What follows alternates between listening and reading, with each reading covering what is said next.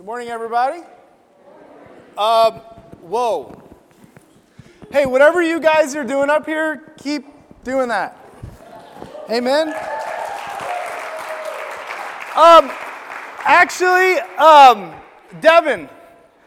Devin Mistretta, will you come here? Woo! Give it up for Devin.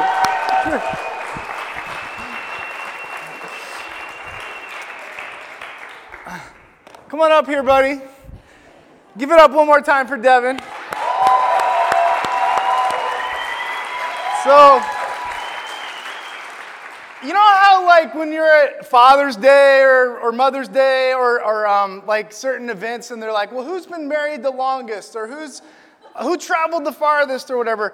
I know that Devin might be the youngest person in the room, but I want to point out to everyone, he might be, with the exception of myself and certainly John and Maureen Staley and a few others, Elaine Sluga and some others that have been here since the beginning, but Devin's probably been here way longer than y'all, and he's got seniority. This, on a serious level, you've been faithful way in the back, in the center, and you come up and you serve, and you go down and you serve, and you've been here not just Sunday morning. He comes and practices, and he pours his heart into his talent and what God's given him to give us. And so I was just sitting there like, wow, this guy, he's been here. He's so faithful, way more faithful than most of us. So I just wanted to recognize you and just say thank you for all you do. So give it up for Devin.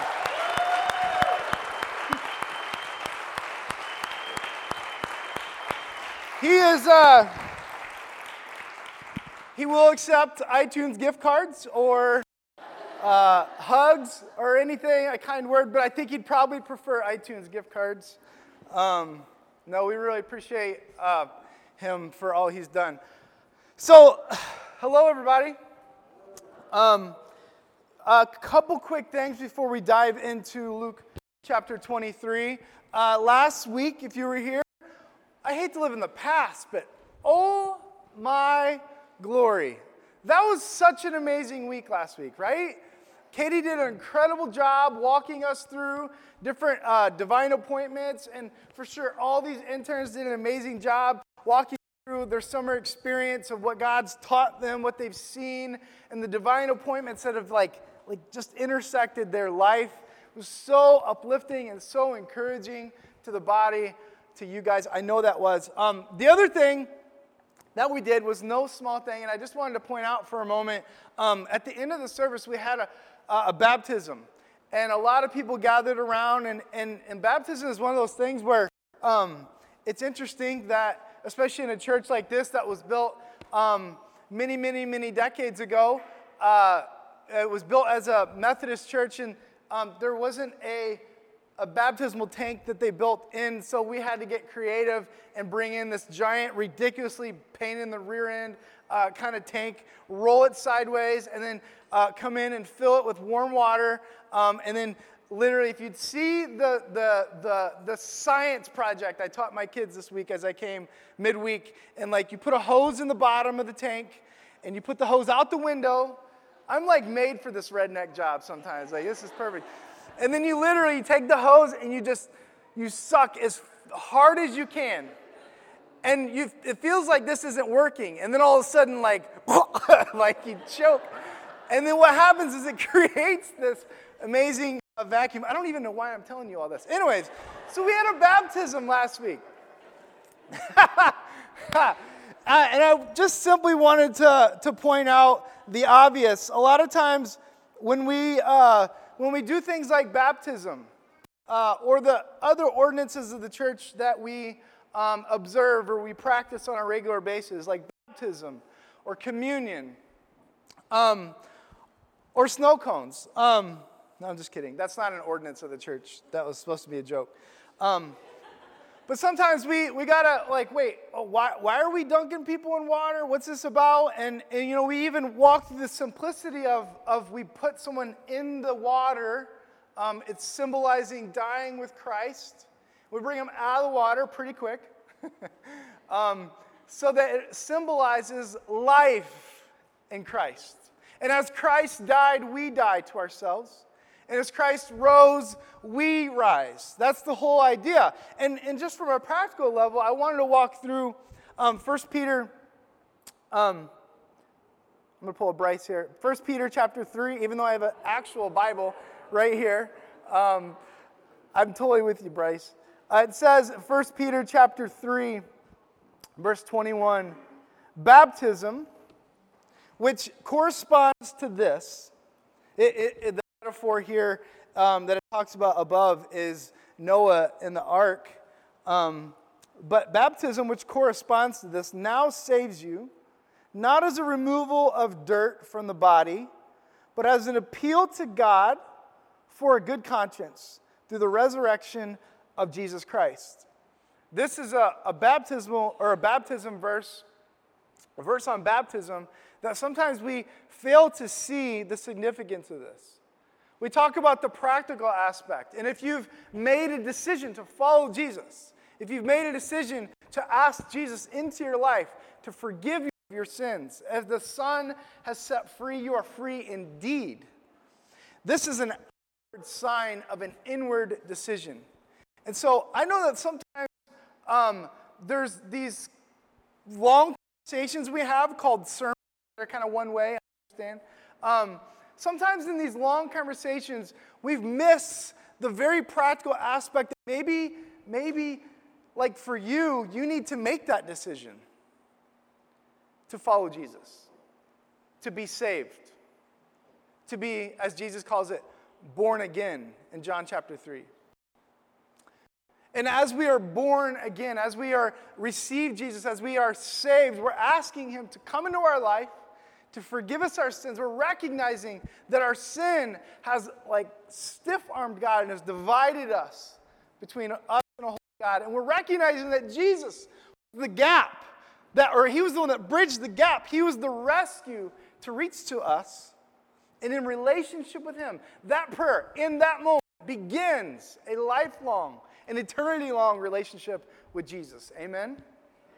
And so baptism is the wedding ring of our salvation. It's an outward sign of an inward commitment, an inward covenant that we have made with Jesus. And so I just wanted to point that out this morning. I know last week we baptized some, and then I kind of pointed out and kind of asked anybody else.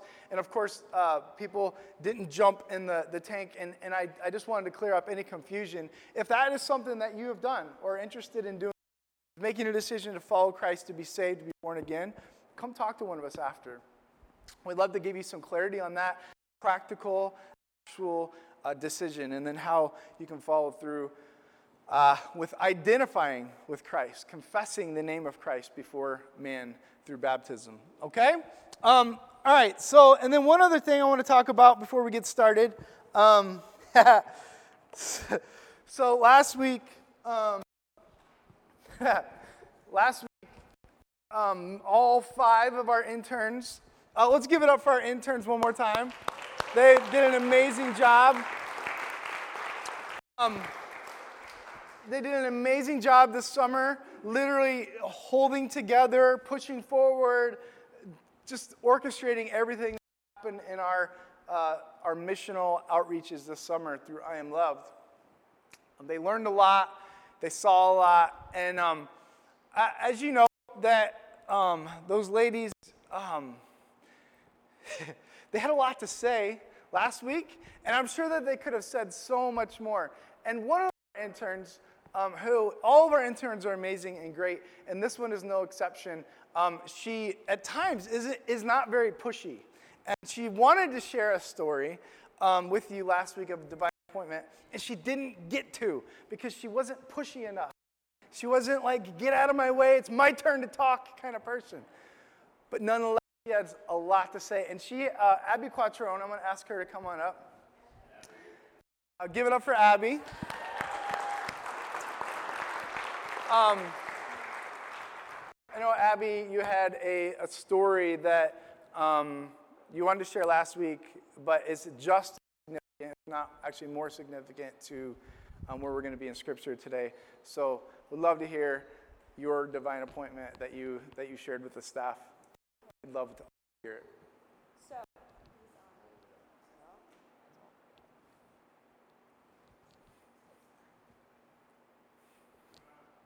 it's on.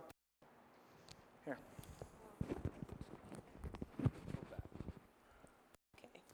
Okay, so last Saturday was during I Am Loved week. I was at the laundromat, and towards the end of it, this lady comes back to grab some of her clothes, and I decided just to go out and help her carry, because she had a lot of clothes, back to her house. So as we're walking, we're just kind of doing random conversations to break the awkward silence, and as we're walking, I get this feeling that I just kind of have to pray for her. And I was like, oh, no, it's okay. So I keep walking, and I'm like, okay, this is good. Keep talking random. But it just keeps pushing me, and it's one of those feelings, if you guys know, that you can't push away until you do it. So I do it. I just pray with her in a gas station parking lot. I'm like, okay, this is good. I ask her if she needs prayer, and she gives me some things, and we just pray. And then I'm like, I give in my head, I'm like, yes, I did it. And all of a sudden I hear her say, I don't get it. I don't understand. And then I'm like, She said that. did I mess up? My biggest fear. I just confused her, my prayer. But then she continues, and she's like, I don't get why you guys are helping me and showing kindness and love, and you don't even know me. And you're helping all these people, and you don't even know me and don't even know them. So it kind of gave me like a little gateway to show her and explain to her why we're doing what we're doing. And so that whole conversation just kind of made the stress and the tiredness of that whole day so worth it, because knowing that at least that one lady left there knowing that she was loved was all that mattered. So Right on.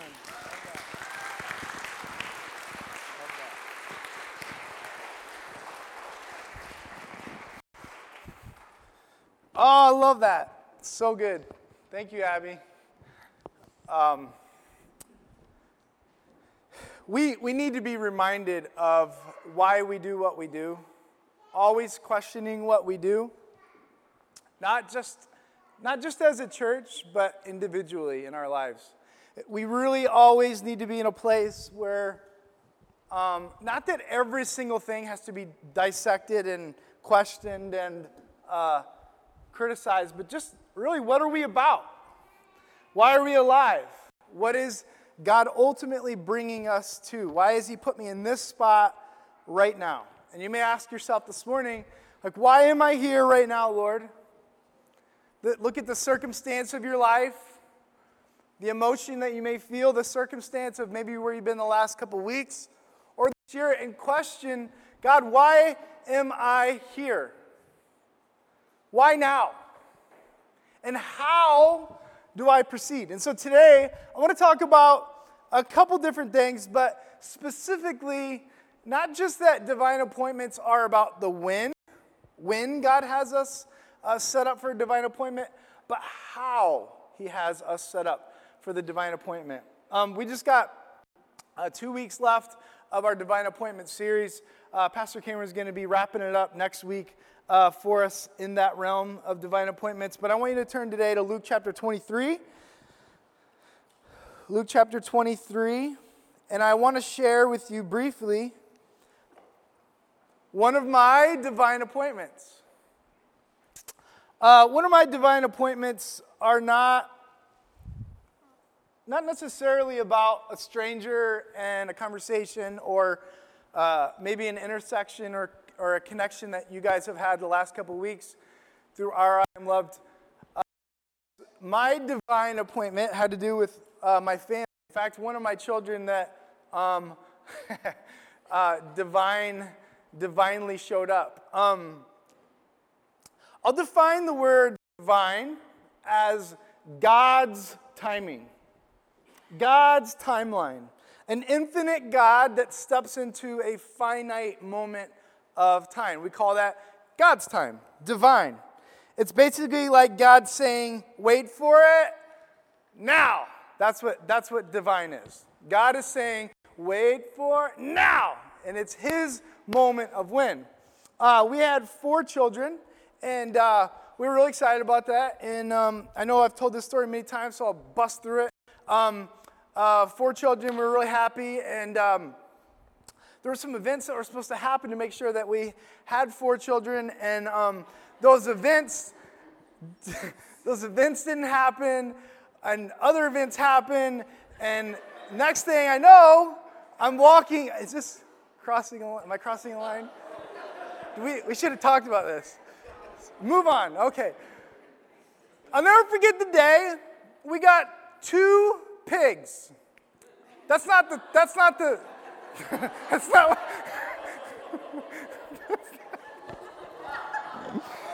wow. That's really, I should really take more notes or write down more my notes. Not so free. We got 2 pigs. I don't know what I'm doing. I'm walking back from the barn, completely overwhelmed with what am I going to do with these piglets? Like, I don't know what I'm doing. I have no idea what I'm doing. Covered in stuff, walking back from the barn, exhausted on a day in March. And I'm walking towards the house, and my wife comes out of the house. She comes kind of quickly walking out of the front door, down the porch, down the driveway, and she's crying. She's very upset. And my first thought was, my thought was like, who passed? Something awful happened, something. And she's walking towards me, and she literally stops about from here to the wall away from me. And I'm like, what's wrong? And she says, I'm pregnant. To which I'm stuck in the spot like, yay! But then the other half is like, why is she crying? Oh, And she turns around and walks back to the house. Then ensues in a serious matter, a very trying 9 months. My wife was very, very sick almost every day, every night. This being our 7th child, but we had a couple children that we had lost in pregnancy. But this being her 7th one, it was just as difficult, if not the most difficult she ever had. And then we were trying to figure out, okay, what are we going to name our child? What are we going to name our child? And I think ultimately the last few years have revealed that God has his way of doing his thing, his way at his time. Not my timing, not your timing, not anything to do with anything that we can control or force God to do other than lean into what he has for our lives. And sometimes it may seem difficult, or sometimes that road is very, very, very hard and difficult. Even when our daughter, who we, as you know, and I talk about a lot, is named Mabel. Her name is Mabel Divine. We named her Mabel Divine because we knew and we believed, as we have with each one of our kids, we felt like God has a purpose for each one of our kids, and so we would grab a verse that had to do with each one of our kid, somewhat of a spiritual totem over their life. And we felt for Mabel, we felt that Ecclesiastes 3 talks about how there is a time for everything under the sun, a time to dance, a time to be born, a time to die, a time to et cetera, et cetera, et cetera. But it goes on to eventually say that everything is beautiful in his time. Everything is beautiful in his time. What is his time? His time is divine. And so that's why we named our child Mabel Divine. I have a picture of her if you don't know who Mabel is. She isn't that smeared sideways, but this kind of encompasses everything about her. Like, she's cute. She's charming. But that chaos and mess is just about to happen. And she is and I'm not, we can joke about it now and smile, but the day-to-day, even now, the day-to-day is like, oh my goodness, you are crazy. and I love you. You're so cute and funny. But God, your timing is so interesting. It's divine. I love your divine timing. But for me and for Brienne, it has taught us ultimately, and I can say this with full confidence, but also with a little bit of hesitation because it's not been easy. We trust him. We trust him with our family. We trust him with what in the world would our family look like and be like without divine. The first week of her life was touch and go. She was at Buffalo Children's for about 5-6 days, and if you were at Conduit a couple years ago, you were actually a major part of God healing her through your prayers. Actually, during a Sunday morning service, it was the craziest thing. She was having some major problems inside, and all of a sudden, after you guys stopped to pray, all of a sudden, Sunday afternoon, she was like, good to go. Nothing wrong, 100% good. She went home and she's been great. She's healthy. She's been great ever since. All that to say, God has a way of giving us what we need when we need it. And sometimes what we think we need isn't necessarily like comfort and like an easy road. He gives us what he needs. And the win and how he does that is called divine.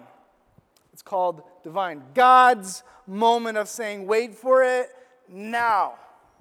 And I think that sometimes in regards to divine appointments, it's not just about the when, it's about the how. It's about the how. And so in the context of this morning, in the context of Jesus' death on the cross in Luke chapter 23, and how this intersects with two thieves, one on the right and one on the left, I want to bring, just for a few moments, the context of Conduit Church this morning. You as the body of Christ. There's something applicable for us all individually, but this morning, collectively, I want us to see. I want us to see as a church. Perhaps, Conduit is here in 2018 in the city of Jamestown for a divine appointment. Not just with specific individuals, not just with you and you and you and you, and those that have been baptized or come to Christ, but maybe perhaps Conduit Church has been put in a spot in 2018 in the city of Jamestown at the corner of Newland and Delaware for a specific time. It's God essentially setting Conduit here and saying, wait for it now. Now, I have a plan. I have a purpose for this church, for this city. To see wholeness and redemption in our homes, our churches, and our cities. Maybe perhaps everything that's happened with us as a church, collectively, both in each individual life, as well as, frankly, what has happened with us in leadership in the last 10, 11, 12 months or 18 months. Maybe perhaps God's doing something here. Maybe perhaps it's not even just about the when of him doing something and that his divine appointment is a time, a when. Maybe perhaps it's a how. It's a how. And I think that kind of answers the question. The how kind of answers the question of why Conduit is where it is right now in this time, in this city, at its location. And you happen to be here this morning. I believe strongly that there is a purpose behind every church. That each church has a unique way of reaching people that aren't a part of it yet.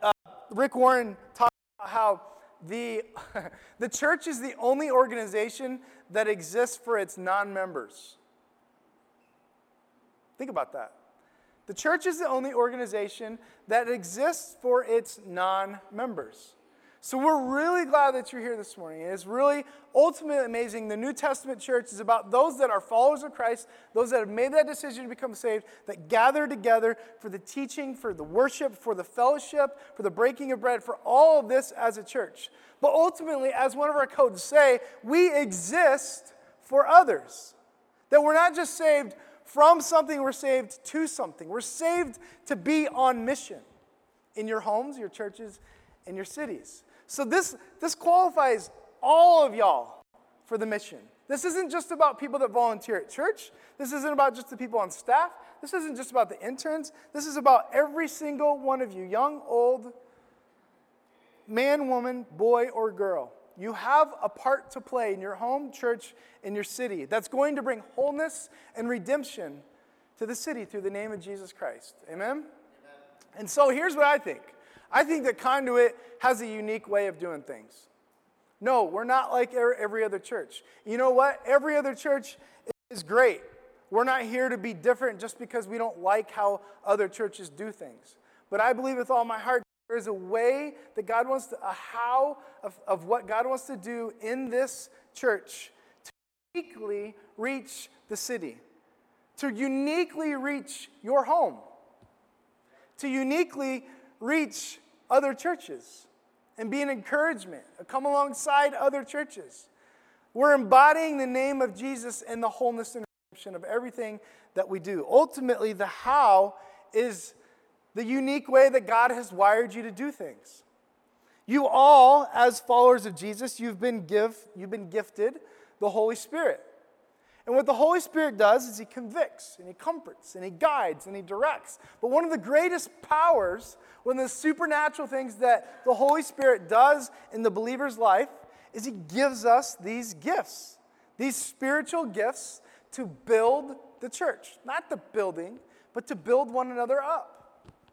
To build one another up, to reach into the community, to connect with certain people, to create, like God has created a divine appointment for you that he's not created for you.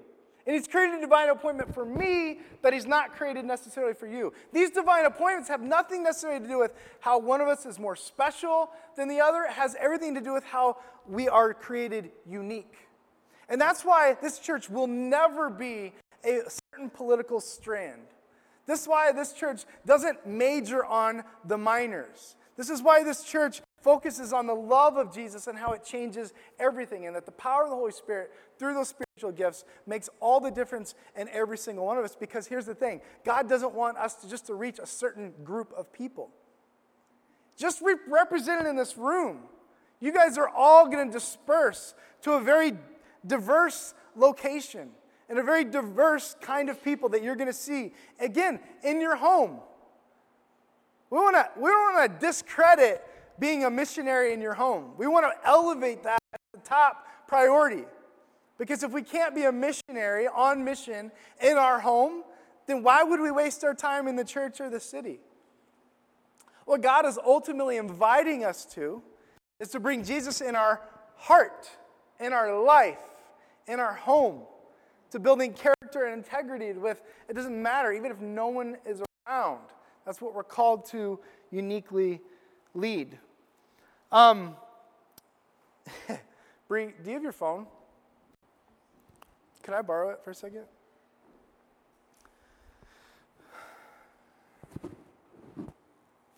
So, everybody have their phone with them? Just double check. You got your phone? Anybody have iPhone 10? Nobody has an iPhone 10? Two of you.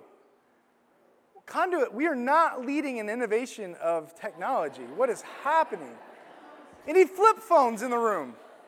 Any jitterbugs? Anything?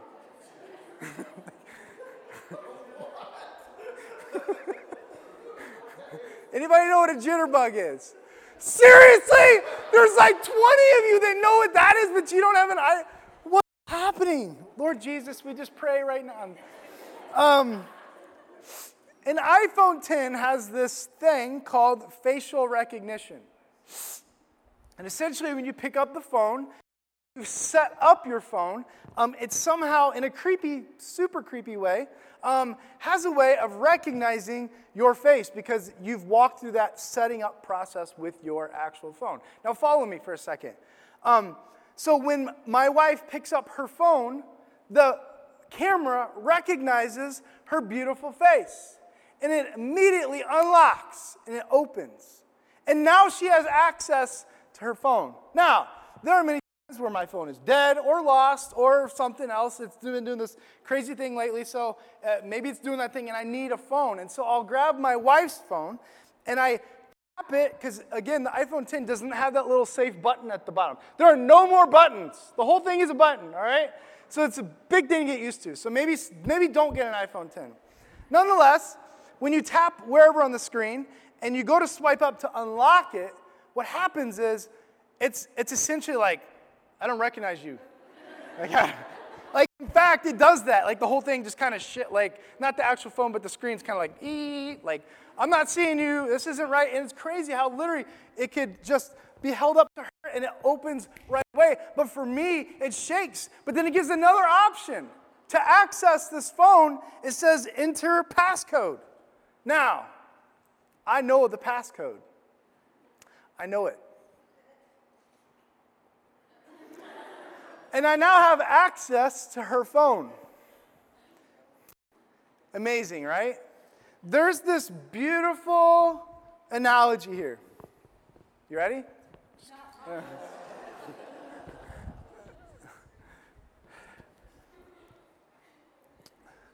I can't access her phone because I don't have her face. Far from it, right? Here's the deal. Her phone is unique to her because it's based on who she is and what she looks like to be able to access what is inside of it. There is a mission that God has called each one of us on. And that mission can only be recognized through who you are and how you are made. Access to the fruit of God in your life and the Holy Spirit using you in your home, your church, in your city has got to be the way that God has made you to be. No one else can access that but you. Yes, feel it. You're really, really special. It's this amazing thing that in all seriousness, God wired you the way He wired you. He put you where through the experiences that you have went through. You have endured trials that no one else has endured. You need to hear on this. Like, God has brought you through the fire. He's given you people to build into you and give you great things to make you strong in the power of God and the power of His might so that you can ultimately go on mission for Him in a unique way that someone else can't. You have the power to help people have access to this God. Simply put, you might just be the access code for Jesus for someone in your life. You might be the access code for Jesus in someone's life. There's this hashtag that we use a lot, and it is, "This counts as church." I believe it was Quint Lindblad that came up with that a couple years ago. It was just this idea that no matter whether we're serving or whether we're out in the street or whether it's one of us or 5 of us or 20 of us or whether we're gathered here, that the body of Christ isn't about just like going to church. It's about being the church. It's about doing. It's about being somewhere and living out the power and the love of Jesus Christ to each person. And you can't do what I can do, and I can't do what you can do. Now, there are simple, basic truths of the gospel. That Jesus died for them, that He loves them, that there is heaven, that there is hell. There's the basic truths that are taught in Scripture. I'm not talking about how it's different for you, and you can have your own opinion about it. There are truths that are the baseline foundation of all this. I'm simply talking about the mission that you're called to. The way that God has uniquely wired you to connect with someone. Maybe you connect with someone because they're a mom as well. Maybe you connect with someone because they love to cook. Maybe you connect with someone because they love snow cones and they love to play and they love to laugh. Maybe you connect with someone because they know karate or jiu-jitsu. Maybe you connect to someone because you have a unique voice in their life. Maybe you're a teacher. Maybe you're a coach. Maybe you're something in the community that, you know what, maybe even the rest of this room doesn't even know about. Maybe you're in law enforcement. Maybe you're uniquely connecting to people, or maybe you're arresting them and you're really uniquely connected to them. But maybe there are things that you just have to do with your job, but that's ultimately put you on a platform to have a conversation with them, to have an intersection with them. That is the beginning of the unique way that God has wired you for that specific person. That's the divine appointment. Not maybe like you're waiting around like, okay, God, when? When am I supposed to make this divine appointment? And ultimately, maybe today he's saying it's the how. Maybe the when is every day. But maybe he wants to use you and your spiritual gifts, the way he's wired you, and asked you to connect with people for the how. That's how he has wired you. This counts as church, is this idea that everywhere you go, that's church. I mean, yeah, the music isn't going to be as good. The preaching will be way better, right? Maybe the coffee isn't good. I don't know. Maybe it's just totally different. But you in your classroom, or you in your cubicle, and you in your office, or you on that machine, you with your coworkers, that is church. That's the way, that's what God's excited about. He's like, I placed you here. He's way more excited about that and you being on mission for the King of Kings and the Lord of Lords than he is you even being here this morning. Like, I know we want you here. We want you here. We want you here. And sometimes, like summer, it's like, whoa, where is everybody? That's okay. But we want you here. But beyond that, God is more excited about you being there and there and there and there. As long as we have the idea, as long as we have the purpose of being on mission. That's how he's uniquely orchestrated our divine appointments. So it's not just about the word, it's about the deed. It's about speaking, it's about connecting, and it's also about doing. This counts as church is an idea, the main idea is that we aren't just a church that attends a church. We're a church that does. This church, a church, is wired for hearing. I heard this recently. The church is wired for hearing. And honestly, I want Conduit to be wired for doing. Amen. Like, it's geared for that. Like, you come in a room, you sit in a pew, we hear music, or we hear what's happening up on the stage. It's wired to hear. I want Conduit to be known for doing. Like, this is important. Every Sunday morning, 10 a.m. Growing together in our open houses, growing deep into discipleship in the Word and the breaking of bread, all that is essential and important. But I want to be a church that's doing. Out in the community, in your job, clocking in, clocking out, going home on mission, in word and in deed. All right. Sorry it took me long to get there. That was the intro. Luke chapter 23. Luke chapter 23. The greatest thing about Jesus is that he constantly and consistently saw the big picture. He's God, but he never made it about him being God. I mean, he declared it boldly that he was the Son of God, and he was the Messiah, and he was God with skin. But his actions and the way he treated others, the way that he loved others, the things that he spoke, and the things that he did, always at the forefront of everything that Jesus did, had to do with him being what the church should be, being what the church should look like, even to the death. Even to the death. So look at verse 32 of chapter 23 in Luke. It says, and then verse 32. 2 others who were criminals were led away to be put to death with him. So this is a sober context. This is Jesus after he's been beaten and mocked, led to the hill called Golgotha, the place of the skull, as it says in verse 33. It says he was led there with two others. There they crucified him. And these criminals, one on his right and one on his left, Jesus said, Father, forgive them, for they do not know what they do. And they cast lots. The they is not specifically the criminals. The they is, in context in this chapter, all the people that are crucifying Jesus, the soldiers and those that are railing against him and mocking him.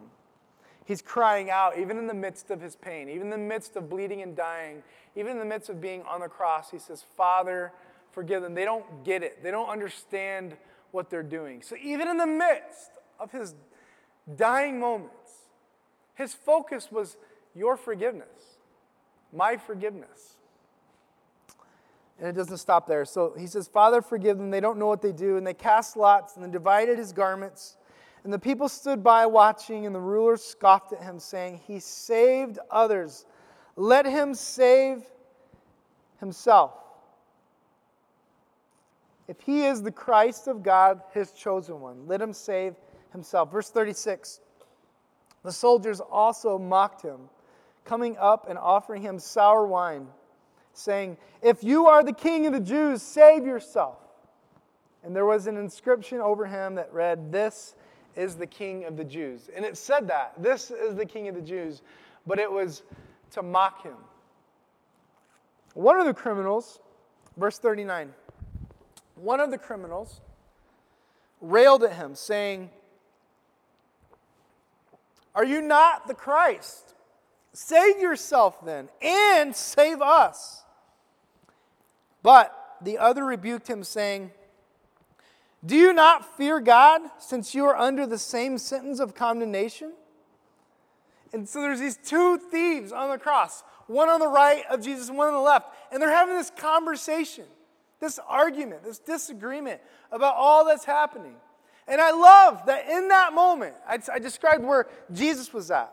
He saw the big picture. He thought about your forgiveness. He thought about the whole idea of why he was there. One of the thieves railed against him. All he thought about was getting out of this. All he thought about was taking the power of Jesus, the privilege of him being the Son of God, and he could have done anything that he wanted, and trying to get him out of the situation. And the other guy is rebuking the other thief, saying, What are you talking about? Stop. Like, we deserve this. This man, Jesus, does not deserve this. And he said, Jesus, remember me when you come into your kingdom. The shortest sinner's prayer ever. Jesus, do you see me? Remember me. You clearly see where I'm at. See, remember me when you come into your kingdom. And Jesus said to him, verse 43, Truly I say to you today, you will be with me in paradise. Right there. Bro just got saved. If you ain't dead, you ain't done. Like, he has eternal life. I want to meet this guy in heaven. I want to know what that conversation was really like. Was there more said than just that? I don't know. I've thought a lot about this week. And I think theology, the study of God, I think theologically, people like to pick apart this whole idea. People like to pick out, like, did he actually get saved? Like, they're arguing over, well, this guy, is he really in heaven? I mean, he never did join a church and get baptized. It's this whole debate about theology when we miss the fact that the very incarnate God, Jesus, God in a skin bag, is right there with him and says to him verbally, today, You are going to be with me in paradise. I think that says it. I think that settles it, by the way. And there's lots and lots of other exchanges in the Gospels of when Jesus had the audacity to declare people saved. And it wasn't just through this gospel prayer of, forgive me of my sins, come into my heart, come into my life. I want to follow you all the days of my life, which is absolutely true. And you absolutely should do that. And I have absolutely done that. I would encourage it to the day I die, that is the basics of what it means to be saved. But you ultimately have to see this picture of him saying, Jesus, remember me. When you come into your kingdom, I hate to break this apart, but listen what happens. He knows, God sees him for who he is. He sees his situation. He knows his situation. He knows his sin. He knows that the very act that thief did is causing him to die. But he also recognizes in that moment that he needs Jesus. You see the guy over here, this punk over here, that all he has to do is criticize Jesus and challenge him. They're like, bro, if you're really God, get me out of here. All he thought about was getting out of that moment. The hell of that moment. The hell on this earth. And there's a reality to that. I get it. But this guy over here, he wanted out of the hell of eternity. He wanted rescued, saved from the reality that, you know what, no matter how this spins, I only got a few moments left. And he recognized that Jesus was the way, that what he represented was the truth, and that he ultimately represents and is life, eternal life. And it's Jesus, and it's Jesus, and it's Jesus, and it's nothing else. We got to get past this spiritual totem climbing of a ladder of arriving at this place of bleh. Run after Jesus. Study the Word. Know the Word. The Bible is boss. This book that God wrote. It has everything to do with every part of our life. But now that we know it, now that we're studying, now that we're walking through it, we will never, ever help anyone if we don't come back to the basic, simple realization that they need Jesus. They need Jesus. Yes, there's absolutely ways that we can help people. And there's absolutely ways that we will, uniquely, through Conduit's way, will help people. I just had a conversation with someone up front. I don't think she minds if I call her out Jessica. I won't make her come up or hear anything. But I had a conversation with Jessica this morning before the service, and she was literally talking about the basic needs of a child. And she had a whole idea of how when those basic needs are met, then it's from there that they flourish to be able to see, perhaps, the truth. To be able to see, perhaps, and thrive to the basics of what life and eternal life really is. And so there are moments where providing a basic need is an absolute doorway to share for their eternal need. There were so many stories that we heard throughout I Am Loved Week and through the things that have happened this summer. I know one of them, a gentleman shared with me, who I'm going to keep anonymous, he shared with me an intersection conversation he had at one of our serves, one of our laundry serves, actually. And just in that moment of doing somebody's laundry, it opened up in an amazing conversation with this gentleman who had walked there to do his laundry. And he had fallen on hard times, and he's in a much better place than where he was years ago.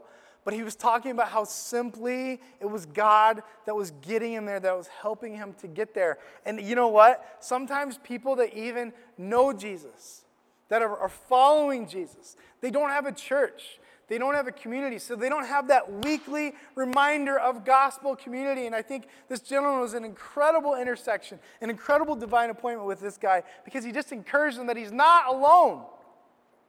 That he's not alone. That there's hope. And this gentleman that he was talking to, he was a professional in the community, had done many, many things for the community, and now felt himself in a place where he couldn't help anybody. And here, again, just that moment of, hey, you're not alone. We are with you. Come be a part of what we're doing. We want you here. You're a part of a family, the family of God. It was this amazing encounter. This is what we're about. That sometimes it is the exchange of someone coming to Jesus for the first time. But sometimes everything that we do, maybe it's to help someone take one step further towards Jesus. One step out of their current situation. One step out of discouragement. One step out of, I'm done. I give up. Maybe you help them take one step off the ledge, so to speak. You know, it goes the other way. The reality of the basic need of a child in this community. Never discredit the teachers of the local schools in this community. Never. Never discredit that. They work hard to do something for the child so they get an education. But if you could ask them and talk to them, it's so much more than just education. It's about love. It's about the dignity of being in their life and a positive influence, getting them perhaps one step farther, one step closer to where God wants them to go. And here's the thing, it's not always about the when. In those situations, it's about the how. How, here's the practical application for you. How is God going to use you to get them one step? How has God uniquely wired you to help your son, to help your mother, to help your neighbor, to help your coworker one step? Maybe God actually gives you this amazing moment where you get to pick them up and carry them right to Jesus, right to the place that you dream and pray for them to go, but maybe perhaps it's one step. Back to the thief. The thief recognized his need for Jesus. And when he simply said, remember me when you come into your kingdom, he recognizes that he has and had at the moment a kingdom. He recognized that Jesus was the king of that kingdom. And so even in that conversation, he submitted himself to whatever that kingdom was like. But as he experienced, and as you and I hopefully experience, that when we come into the kingdom of Jesus, when we come into a place of being saved, we are set free. We are set free. We are put to work on mission, but we are set free in that mission. And that is ultimately about what baptism is a picture of. When they come out of that water, why does everybody cheer? Why does everybody celebrate? It's because they're free. We can't see the spiritual at times. It's hard to grasp it. It's hard to feel it. But in those moments, we get to see what God has done and is doing in their life. I love this story because ultimately at the end of the day, God gives in his sovereign will, he gives us a choice.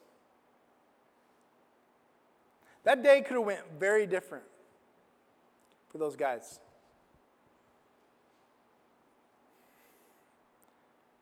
Pardon the cliche, but which one are you?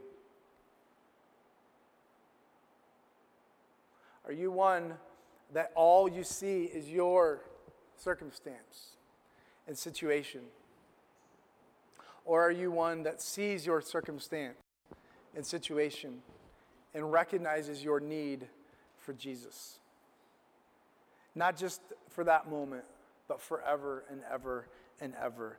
This counts as church. Jesus didn't, in his foreknowledge, he probably knew it, but maybe didn't understand in his foreknowledge, hashtag this counts as church. But ultimately, everything he did had to do with this counts as church. We do a lot of things at Conduit. We do a lot of different things, and especially in the summer, we get these opportunities to get out and to meet our city in a unique and different way. There's been a lot of chatter this last couple weeks with our leadership team and our staff. There's been a lot of chatter, a lot of conversation on I Am Loved Week, and is what we're doing really helping, and did this work? Did this work? Should we be doing more of this? And should we do more of this? And there's this amazing conversation around that, and there's this amazing unity around that as well, as I really believe and I really know that the direction we're heading is ultimately about this, that God is creating these divine appointments. It's not so much about the when, but it may be an ongoing when. But it's ultimately about the how. This Counts as Church is about us uniquely impacting the city in a unique way that maybe no other church or no other person just like you can. In your homes, you're there, I'm not. God's called you to that home. God's called you to this so that home would flow into this church and would ultimately flow into the city. It's this beautiful picture of mission. That we would be conduits. We would be conduits. I love how Jesus, I'll say this in closing. I love how Jesus, he didn't walk through anything with that guy on the right. Like, I don't know, maybe there's more conversation, but in this passage, in this moment, you guys can come on up. In this moment, Jesus' conversation was more about yes. And as we said a few weeks ago, sometimes love is drawing a circle around everybody and saying, you're in, Bob Goff says. He talks about how loving everyone is not like, I'm going to love you, and it's going to kind of turn, and no, I'm just going to love them. It's this idea of drawing a circle around everybody and saying, you're in. Jesus did that for that thief. He didn't walk through some theological step. He asked a question, and Jesus said, yes, yes, yes, see you there soon. Today you will be with me in paradise. You're like, man, this is so good. Another thing Bob Goff said, which by the way, Bob Goff, good writer, everybody always, excellent book. If you've not read that, you should go read that. But another thing he says, which I think has everything to do with that, he says, when you're questioning whether you can share, can you put that on the screen? Actually, I'm going to botch that up if I don't say it right. Okay, I'll just botch it up. When you are not sure how to share your faith with someone, when you feel like you can't explain your faith, go love someone. You just did. I love this. Because there's this idea of like, I don't know what to say, I don't know what to do, I don't have this master plan in my home to like teach my kids the way of Jesus and the ways of Scripture, or like in my classroom at school, or with my unsaved family at Holly. Like, I don't know how to walk them through that. I'm not sure if I know how to explain my faith. You should learn how to, and we want to equip you to do that. And ultimately, Scripture walks us through that. But right at the top of the list, first step, maybe is just love them. Because if we've not loved them, we've discredited the rest of the message. Conduit, if we've not loved our city, we've discredited our message. If all we do is stand on the corner with a sign, we've discredited everything else that the gospel and that Jesus represents. He didn't say go stand on the corner. He says go into all the world and preach the gospel. How? Baptize them in the name of the Father and the Son and the Holy Spirit. And how? How is this going to be a divine appointment? How is Jesus going to flip the world upside down? How is Jesus going to do it? He's going to do it through 11 B-team junior varsity disciples. And what does he tell them to do? Does he walk them through like this huge thing? Well, no, he prayed a really long prayer in John 17, which essentially he just prayed for them to be one and united. But this counts as church to those 11 or 12 disciples, you know what it was? Love. guys, when you feel like you can't explain your faith, go love someone. You just did. Conduit. This counts as church. The basis of everything we do starts with love. And so if we want to talk further, we first have to come back to that first step. Are we loving? Are we drawing a circle around everybody in our life and saying, you're in. I'm going to love you no matter what. I'm going to embody Jesus to you no matter what. And when you do, at that moment, when you love like Jesus loved, when you say yes like Jesus said yes, when you live every part of love out in your life like Jesus did, that counts as church. Would you stand?